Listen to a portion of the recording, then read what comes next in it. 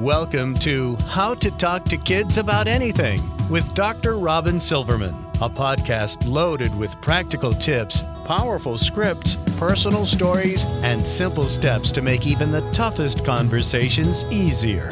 So get ready to get the information you need to make the impact you want from someone you trust, your friend, parenting expert, Dr. Robin Silverman.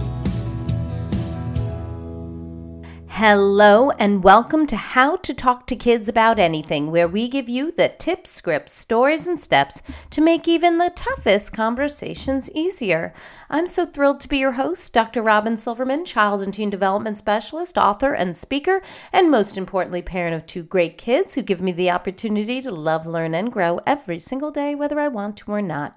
Believe me, I get it. It's not always easy, but we're in this together, and we have some great people helping us along the way. Now, every year there are many thousands of adoptions. In fact, there have been estimates of up to 135,000 adoptions per year in the United States alone. Still, there are many misunderstandings about adoption, fueled by hyped-up stories in the media and inaccurate assumptions made about the people who place their children for adoption and those who adopt. All of this creates fears and questions for parents who have adopted and for kids. How do I talk to my kids about adoption? What if they tell me while in a fight about brushing teeth or cleaning their room that they'd prefer to live with their birth parents? What if they want to have more contact with their birth family? Is that okay? And really, ultimately, what is healthiest for my child? Kids who were adopted, as well as kids who know children who were adopted, may have questions along the way. Why does adoption happen, and what is it all about? Of course, the answers are all about good, honest communication, solid emotional intelligence, listening, and love. Full disclosure, we adopted both of our children, and I think adoption rocks. Who else thinks adoption rocks? Hopefully you do, but I can tell you that my next guest also thinks it's pretty awesome, as she is an adoptive mom as well. Carrie Goldman has written for everything from the New York Times, CNN, Psychology Today, Huffington Post, and more. She has made appearances on NPR, BBC, MSNBC, CNN, along with countless other media outlets. Carrie writes one of the nation's premier adoption blogs, Portrait of Adoption, which has followers in more than 45 countries. Her acclaimed children's chapter book, Jazzy's Quest: Adopted and Amazing, came out in June of 2015, and the sequel, Jazzy's Quest: What Matters Most, came out in November of 2016.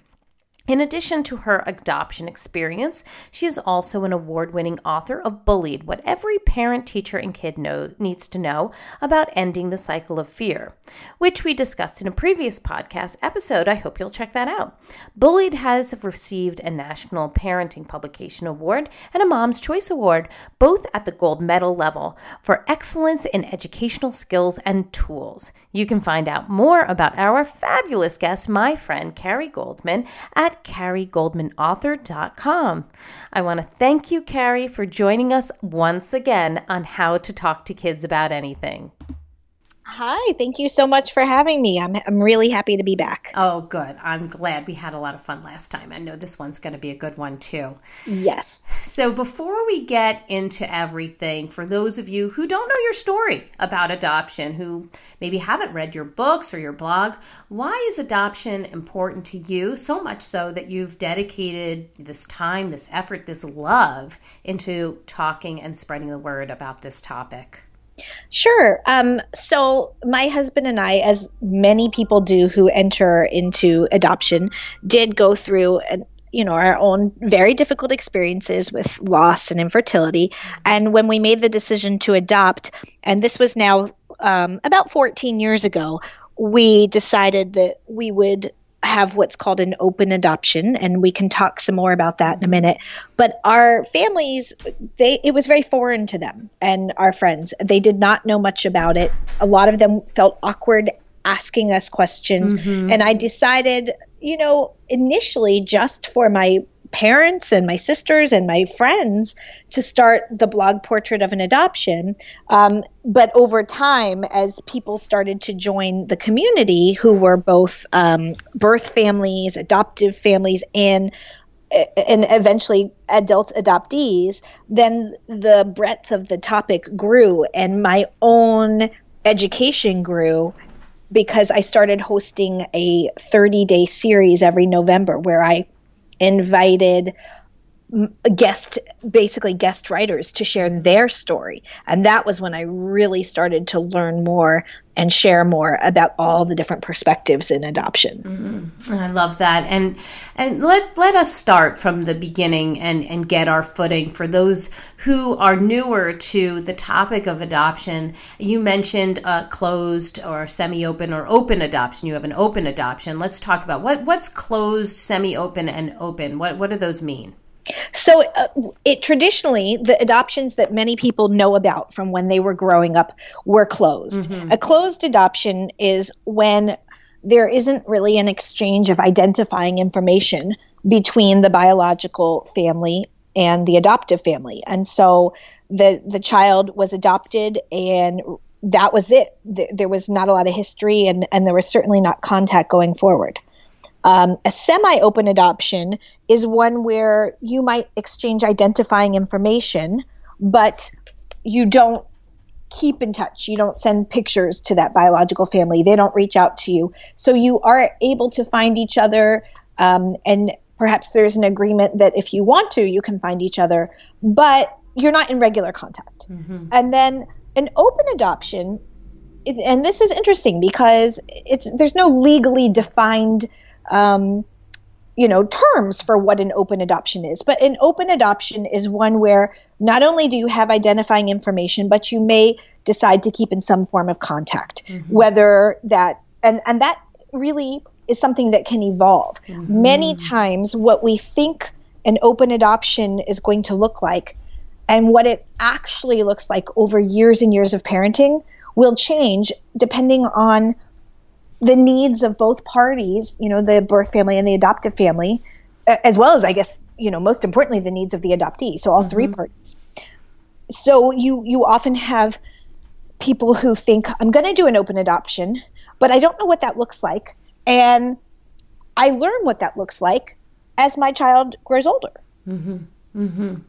And it does vary. You and I have had some candid conversations about, at times when things have changed where maybe one of the, maybe a birth parent pulled away for a little while and then came back in because people are human and mm-hmm. sometimes need space. And for me, in my own story of an open adoption, we really allow as much as possible. We want the birth parents to have the room to be the human people that they are. And, mm-hmm. and we are very fortunate, love our birth parents so very much. And we've had some really great relationships and times with them. And I love that I'm able to get in touch with them over medical things. We've had a lot of questions medical-wise with our kids over periods of time.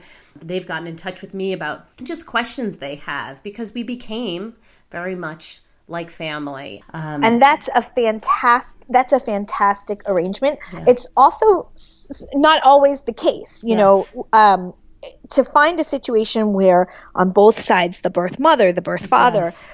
and the families want and are able to be in contact, that is just beautiful. Yes. The reality that many people might face is that, and we certainly face this with ours, so mm-hmm. we are open on the birth mother's side, mm-hmm. But it isn't safe for our daughter to be open on the birth father's side. So, mm-hmm. for example, on that side, we aren't open. That doesn't mean we don't tell her what we know, right. and it doesn't mean we don't share with her what we can, but we've made the decision as her parents, that we aren't going to email and visit and mm-hmm. reach out.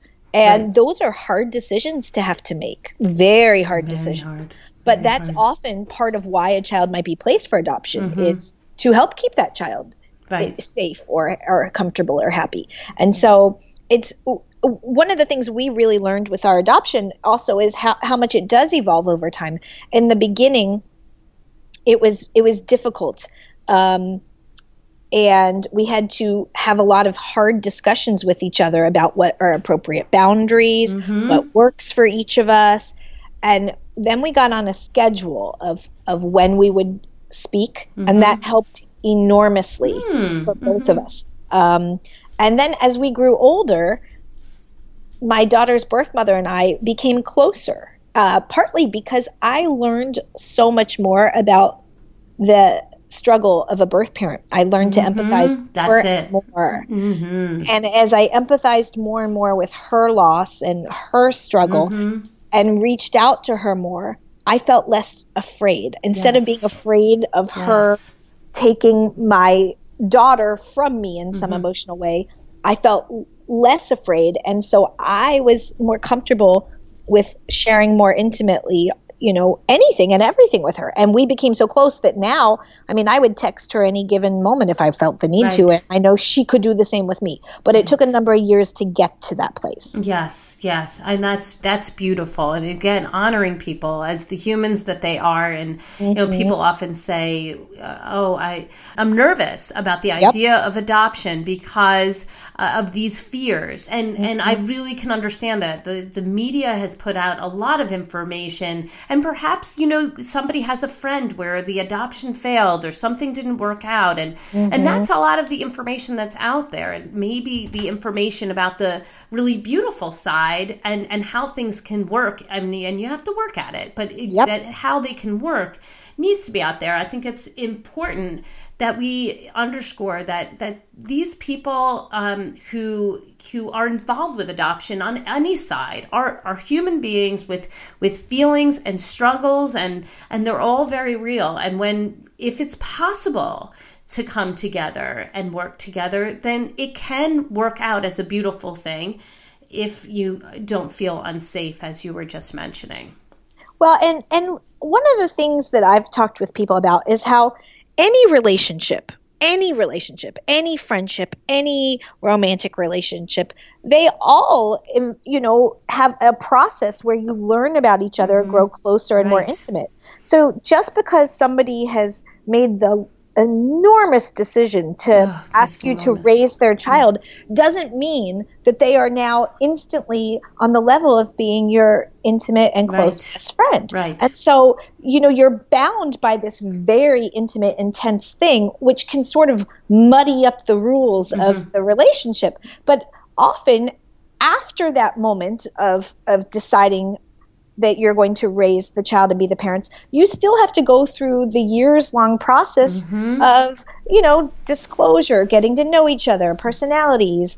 And so it makes perfect sense when I look back on it that 13 or 14 years into our open adoption, I am far more comfortable with my daughter's birth mother because we've had time to actually build our own relationship. Yes, right. And I think that's really important. I just to underscore that this takes time. And it gets time, you know, it takes time to feel comfortable in your own skin and realize that you are, if you have adopted a child, that you are that child's parent. And sometimes we can struggle with that feeling because we didn't give birth to that child, and we just don't have so much conversation about this. So it can feel like, if I had given birth to this child, then this wouldn't be in question, that somebody else is out there, and maybe that child or that birth parent might, what we hear in the media, come back and say, I want my child back. That's the press that had said all these things. It doesn't work that way. It doesn't work that way. It's just not how it is. Yes, exactly. So we have to dispel that fear and realize that this can really work, and it can be a wonderful thing for a lot of people, but it takes time to grow and change and become something wonderful. One of the things that I've learned from openness is that there's actually much less fear when you make room for openness. Because think about it. If your fear is that person's going to come back, show up on my doorstep and say, I want custody of my kid.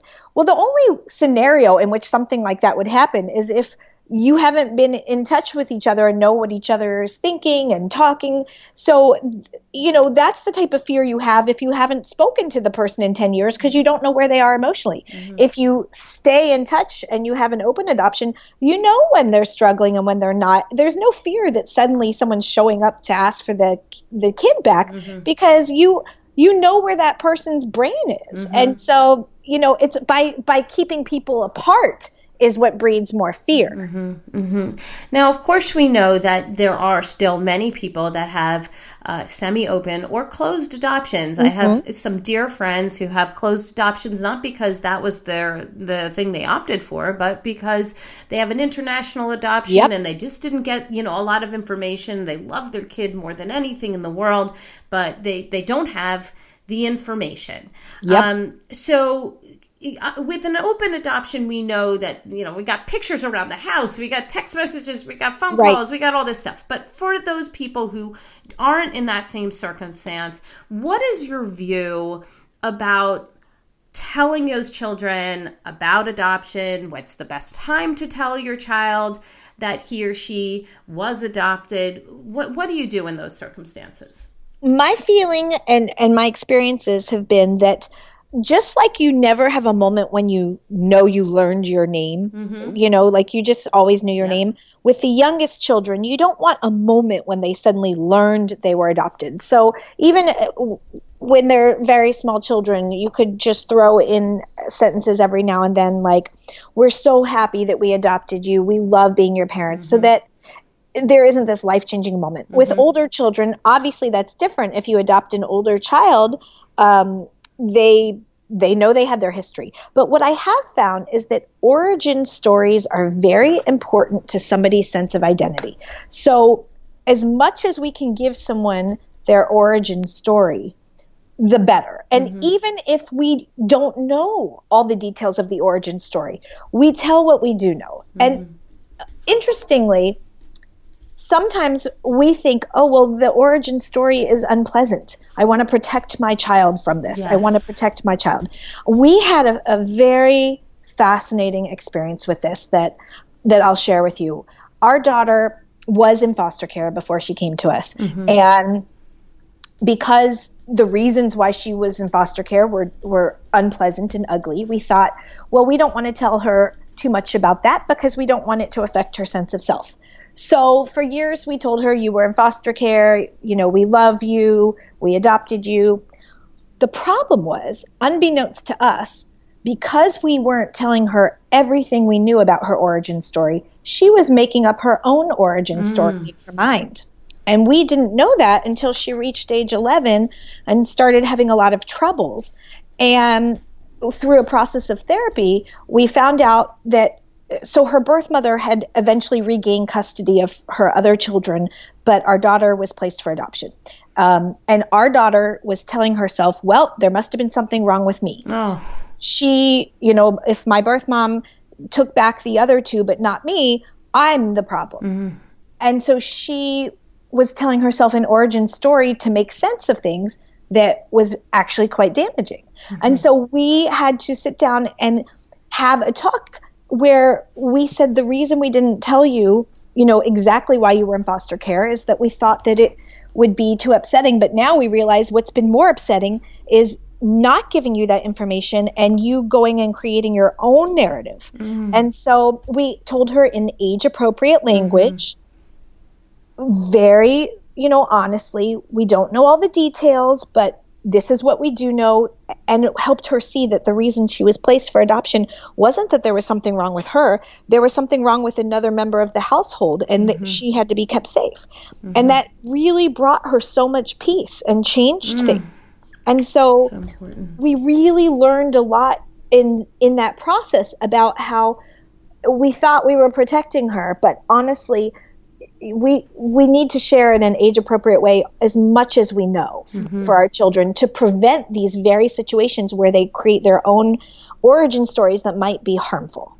So for those kids who were adopted from another nation and perhaps the information is really quite limited, I was interviewing Sue Kornbluth, who was talking about how, maybe we can talk about the country or the place and go into detail about that. What can we do? What are some tips for those people who do have a closed adoption and want to provide their child with as much of their history as they can, but they need to reach a little? What kind of tips do we have for them?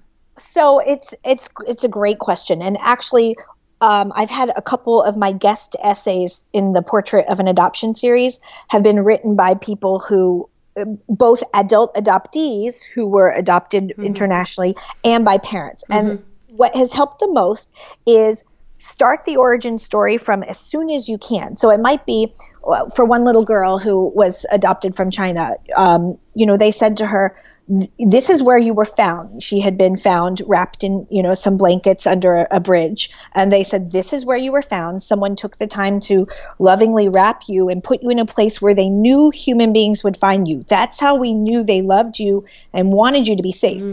You weren't left hidden in the woods. You were put in a heavily trafficked place. So this tells us, what we can infer from this is that your birth mother thought, I love this child. I want someone to find and care for this child. So we start your story wherever we can. And if we don't even know that much, maybe there was a woman who wrote for my series who has a little boy named Jack who they adopted as a toddler. And they made for him what they call the Jack book. And the Jack book starts with the orphanage where he was, and then what they knew of the caregivers who worked there. And they wrote to the orphanage and got more information from the women, and eventually made a trip back to this was also China, back to China, and took him to see where he started. And it was very, very good and helpful for him. So whenever we can start, even if it's at age 3, we go there. And then we try and help them piece together what we might have known before that. Yes, I think that's very important for their identity. And, right. Everybody wants to have a beginning. Yeah. And just like anybody else, they want to have their story so that they're not constantly going through life wondering or searching for it or trying to fill in a hole. And this is how we make our children whole, right? We give them the information that is who they are. Psychologically, the children who do the best in life are the ones who have a narrative that makes sense to them about their life. And so our job as parents is to help our kids learn and tell their story as much as they can. And it's great for us to tell them their story, but as soon as the children are able to talk, we also want them to tell the story so we know what they're thinking. Like we want to hear. That's how we learned, actually, that our daughter, had a story where she thought there was something wrong with her. It was when we said, well, why do you think, this played out the way it did? And that was very, very important. So we want to share the stories, but as the children grow older, we also want to listen. We want to ask them, what do you think about your story? How would you tell me your story? Because then we can also find where the gaps are. I started telling the kids their story from the moment that they were in my arms, because I felt like I wanted to practice. So, I'm telling a newborn baby about how much their birth parents love them. And we really want to make sure that they know that they were loved on all sides, and that we were there for them when we found out they were a boy or a girl. We were there when they were born, and we were in the room, and how much love was around them. And it's a story that they like to tell and hear, and it's something that our whole family knows, and our friends. Oh, yeah. I think kids like to hear their story over and over. You know, I think it's very soothing to them. One of the things that I encountered with my daughter was there were a ton of picture books that were out there to help her.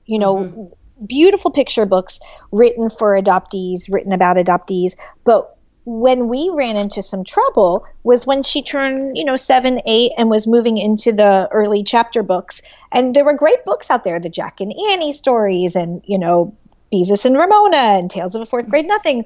But there were none where she saw the feelings that she was going through as an adoptee.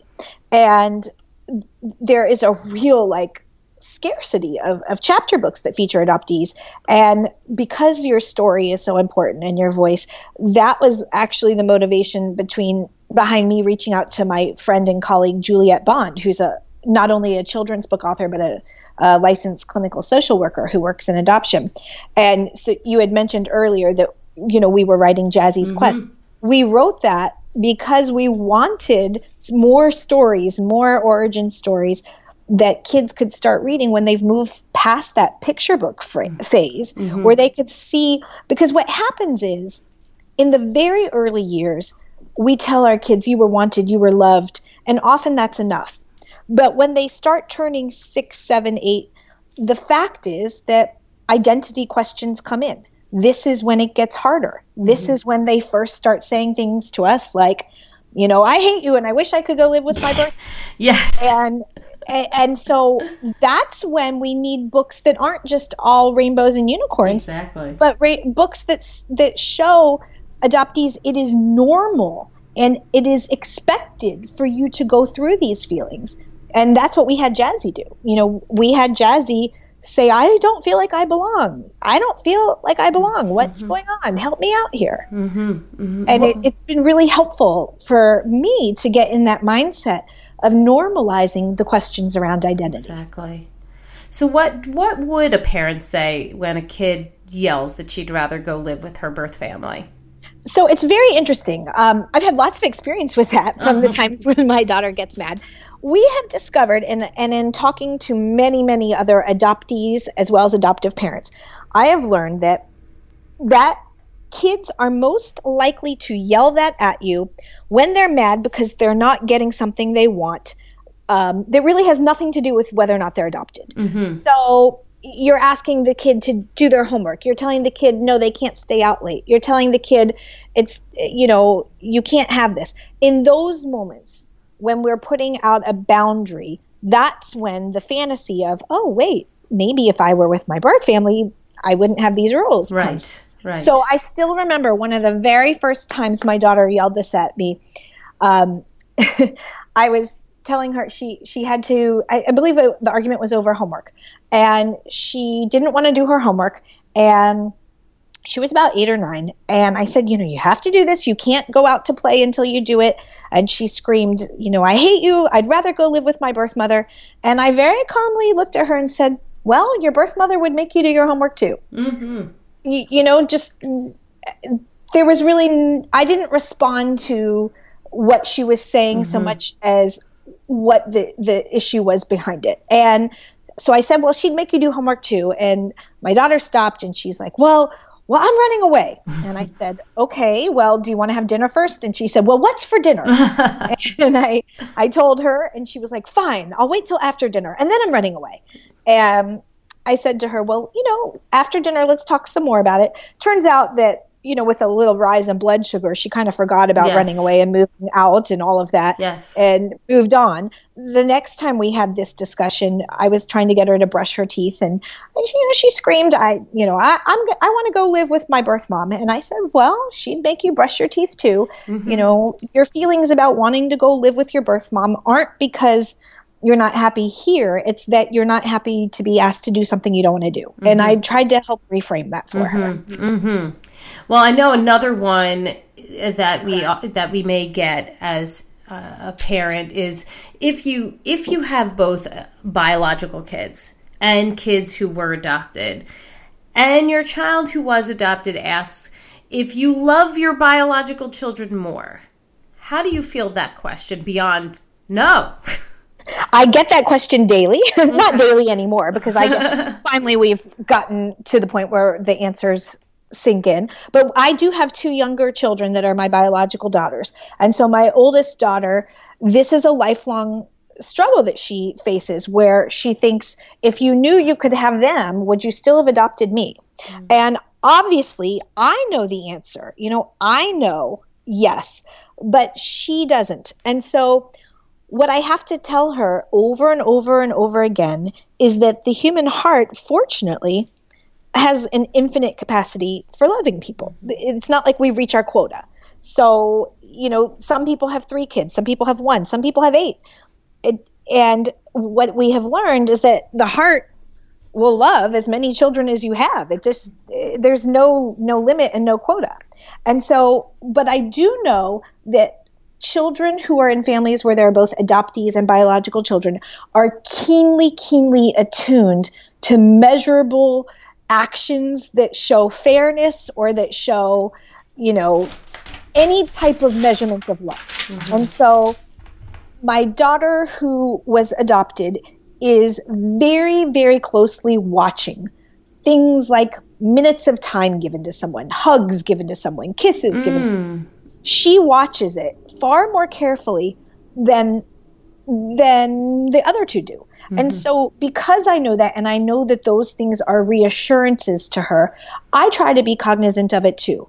If I come into the kitchen and the youngest child is adorable on the floor in her warm footy jammies and I pick her up for a cuddle and a kiss, I do think to myself, okay, my almost 14-year-old who's standing here, she wants me to give her a cuddle and a kiss, and she does. And so I do turn and give her those cuddles and kisses. And I have seen how she's watching for that and she's keeping track of it.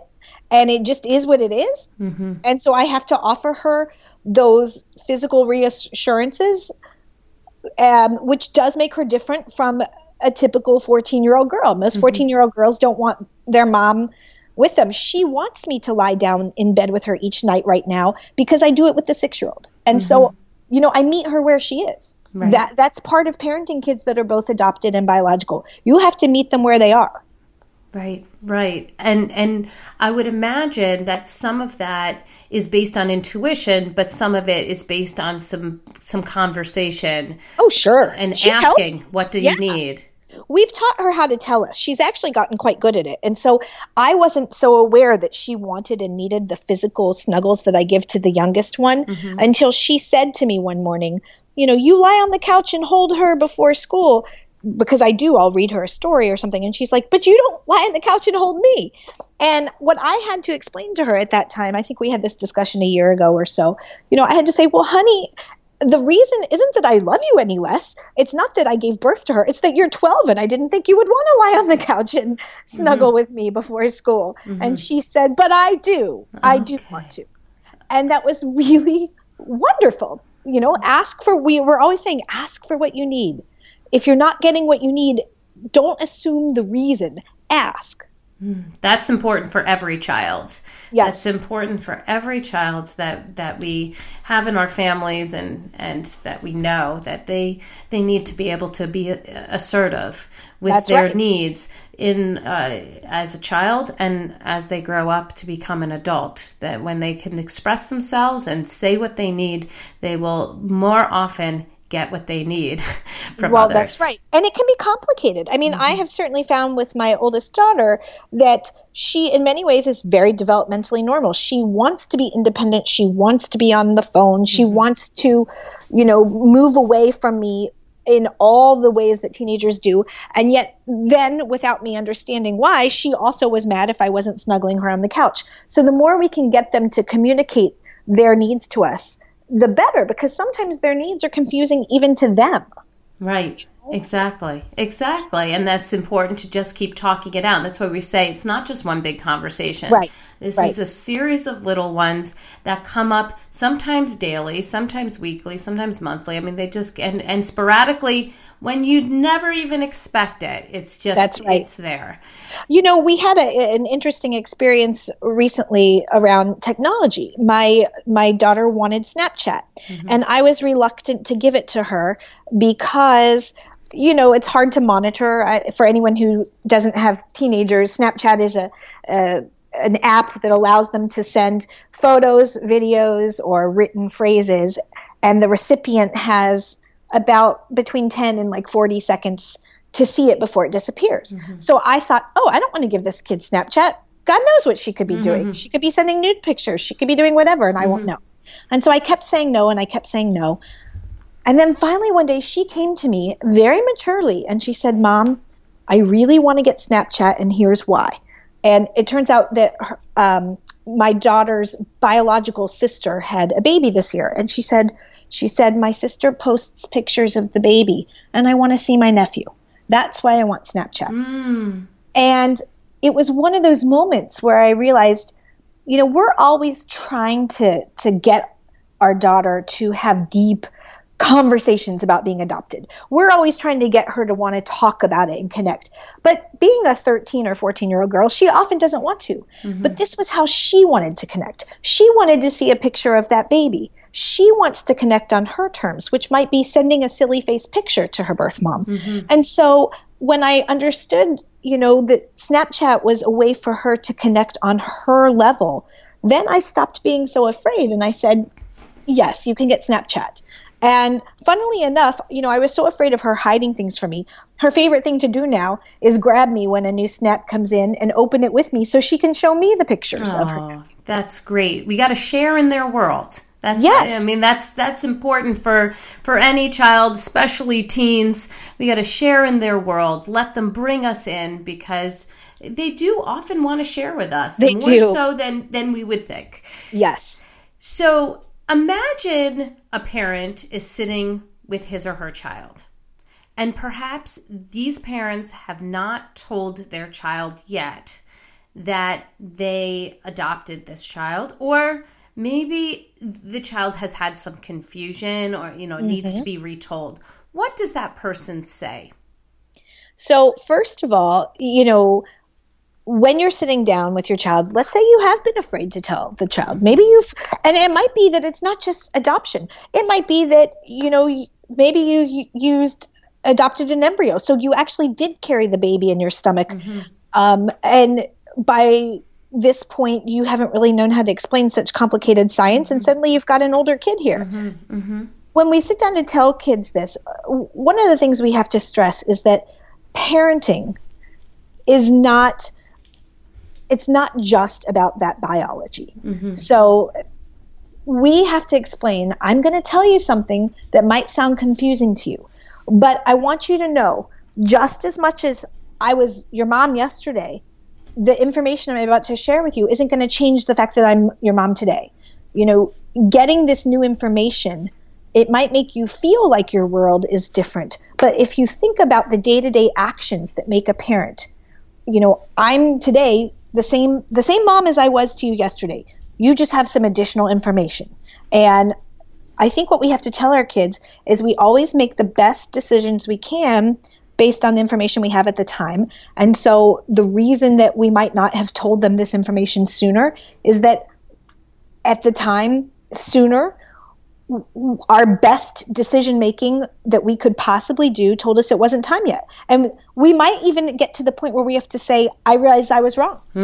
We might have to get to the point where we say, I didn't say this because I was afraid of things changing between you and me.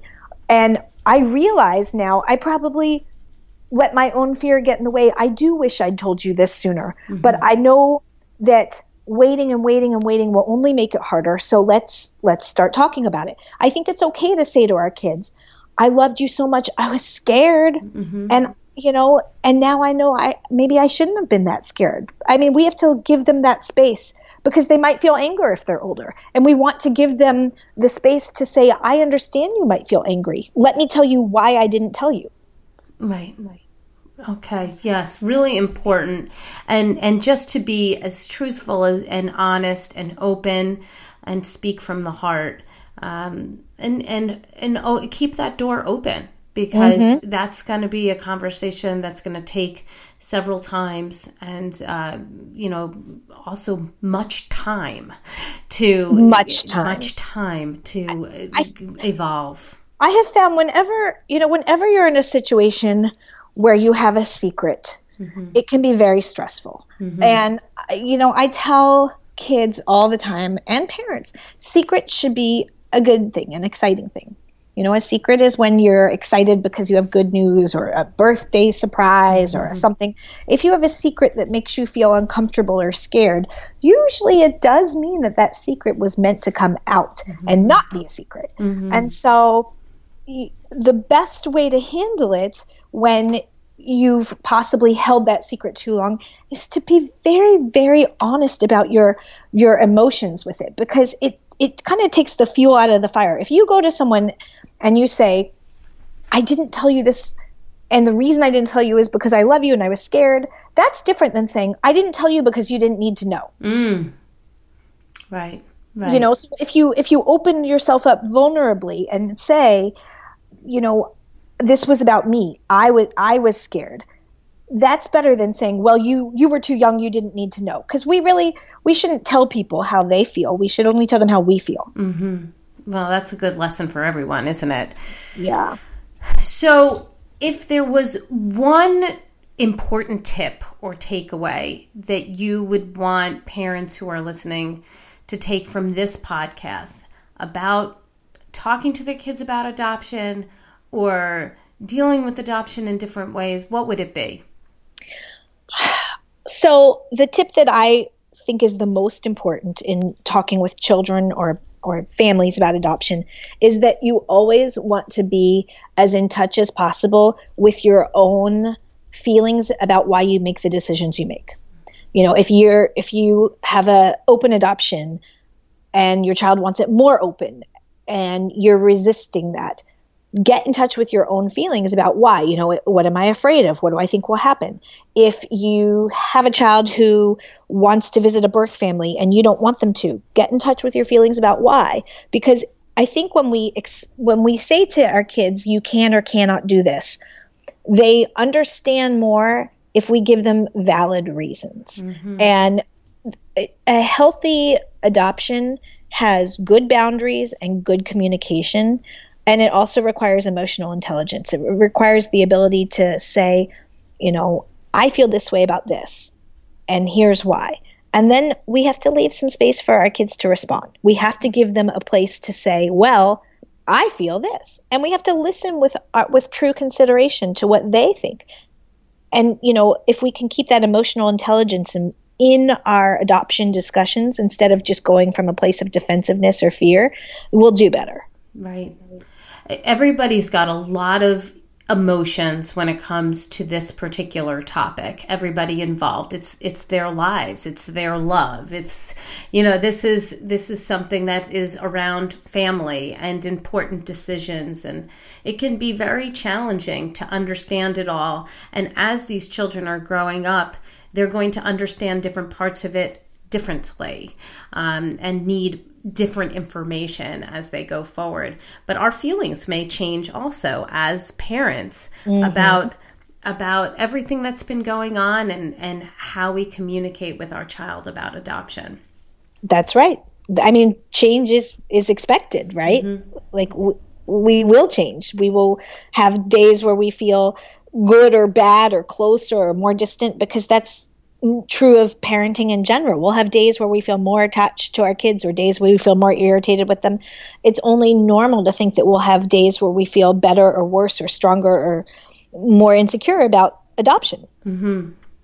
If you, I know you had mentioned that your daughter likes to do Snapchat with her sister. So I'm just curious about her ability to get in touch with her birth family. Like if she wanted to text her family or if she wanted to call, how would you handle that? So it's a great, and thanks for asking me that. My own comfort level has evolved. Mm-hmm. So when my daughter was very young, I mean, I would never put her on the phone if I wasn't sitting right in the room. Mm-hmm. It was my own issues. You know, mm-hmm. I wanted to know what she was saying to her birth mom. I wanted to know.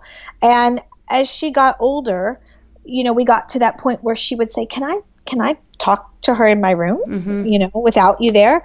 And I realized, yeah, you know, mm-hmm. like, because here's what I recognized. If she was asking for that and there was no safety reason why she couldn't mm-hmm. have it, which in this case there wasn't. There was right. no threat to her safety to be in communication with her birth mom. I realized that if I tried to say, no, you can't text, you can't call, I would inevitably drive that underground. Mm-hmm. Like there's no doubt that as she got older, she would, you know, she'd go online and find a way herself mm-hmm. and she'd hide it from me. So mm-hmm. if my goal is to stay connected and attached, if I try and forbid that contact so that I stay more attached to her as the mom, I actually make myself less attached because yes. now she's going to be sneaking around and doing things that I don't know about it. Right. If I give her that space and say, yes, text her or call her, then there's a better chance my daughter will be closer to me and even maybe tell me, oh, this is what's going on with her. Or ultimately it's gotten to the point where my daughter doesn't feel like she has to hide in her room if she wants to talk to her. She'll call her, sit right on the couch in front of me by choice. Really important information. And right now, our kids like to call their birth family to wish happy birthday or, that kind of thing. And I can imagine them being in that situation where they'll want to call or text as they're getting older and they're getting more into doing all of those kinds of things. Oh, yeah. Mine's and they'll still drive 6 and 8. So yeah, you just got to give them that space or they'll do it anyway, I guess, is what I'm saying. Of course. And they'll hide it from you. Yes, I think that's a really important, like anything, about even with friends, we get that situation. So try to be as open as possible, especially with your reasons. Yes, it's a lot of emotions. I think you just have to go back to that. Is there any safety reason why I'm forbidding this? And if there is, then I think that's a different issue. And we talk about that as we've done with our daughter with the birth father. But if it's simply about your fears of losing your child's love to someone, that's different. Sure. Really important information. Tell us, how can listeners find out more about you, the parents and children that you help, and also Jazzy's Quest? You could Google me, which is Carrie Goldman, to find all of my writings and works. But my website is carriegoldmanauthor.com. Okay. CarrieGoldmanAuthor.com. My blog is called Portrait of an Adoption, and it has a very nice Facebook community. So, feel free to join Portrait of an Adoption on Facebook. And, I'm very responsive to people reaching out and asking anything, really. And if you have a story you want to submit for the next November series, by all means, get in touch with me, and I'd love to look at it. Oh, I love that series. That is an awesome series. It's a fun series. Yes. It's a very fun series. It is. Well, Carrie, thank you so much for joining us today. Adoption is such an interesting topic. It's emotionally charged. It's nuanced. It's so interesting in so many ways, and it's obviously touched our lives. But you're doing so much for others, having committed yourself to getting this information out there. And I've loved all of the things that you talked about today, especially regarding being open to communication and really being in touch with your feelings and your children's feelings. So thank you so much for being here today. Oh, thank you so much for inviting me. It's a pleasure. Well, I've got my takeaways, and sweet friends, I hope you have yours. Let's discuss them. Come up onto Facebook and go to facebook.com/Dr. Robin Silverman, or go to drrobinsilverman.com, twitter.com/Dr. Robin. Oh, and if you love this podcast like I did, I hope you'll go up to iTunes and rate it so that others will also learn about it and all of the outstanding information that Carrie Goldman provided. I take it as a personal favor, and thank you from the bottom of my heart. That's all the time we have for today. My fellow parents, leaders, and educators, thank you so much for tuning in to How to Talk to Kids About Anything. For more information on books, articles, speaking engagements, or curriculum, please visit drrobinsilverman.com. I look forward to weathering the storms and enjoying the sunny side of life together.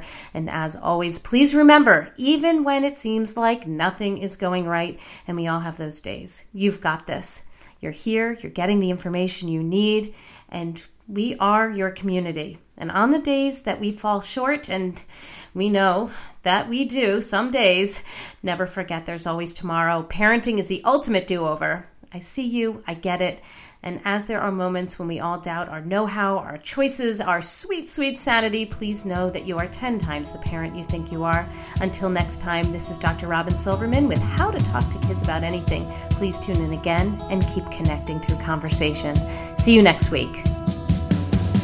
You've been listening to How to Talk to Kids About Anything with Dr. Robin Silverman. For more information on books, articles, speaking engagements, or curriculum, please visit drrobinsilverman.com.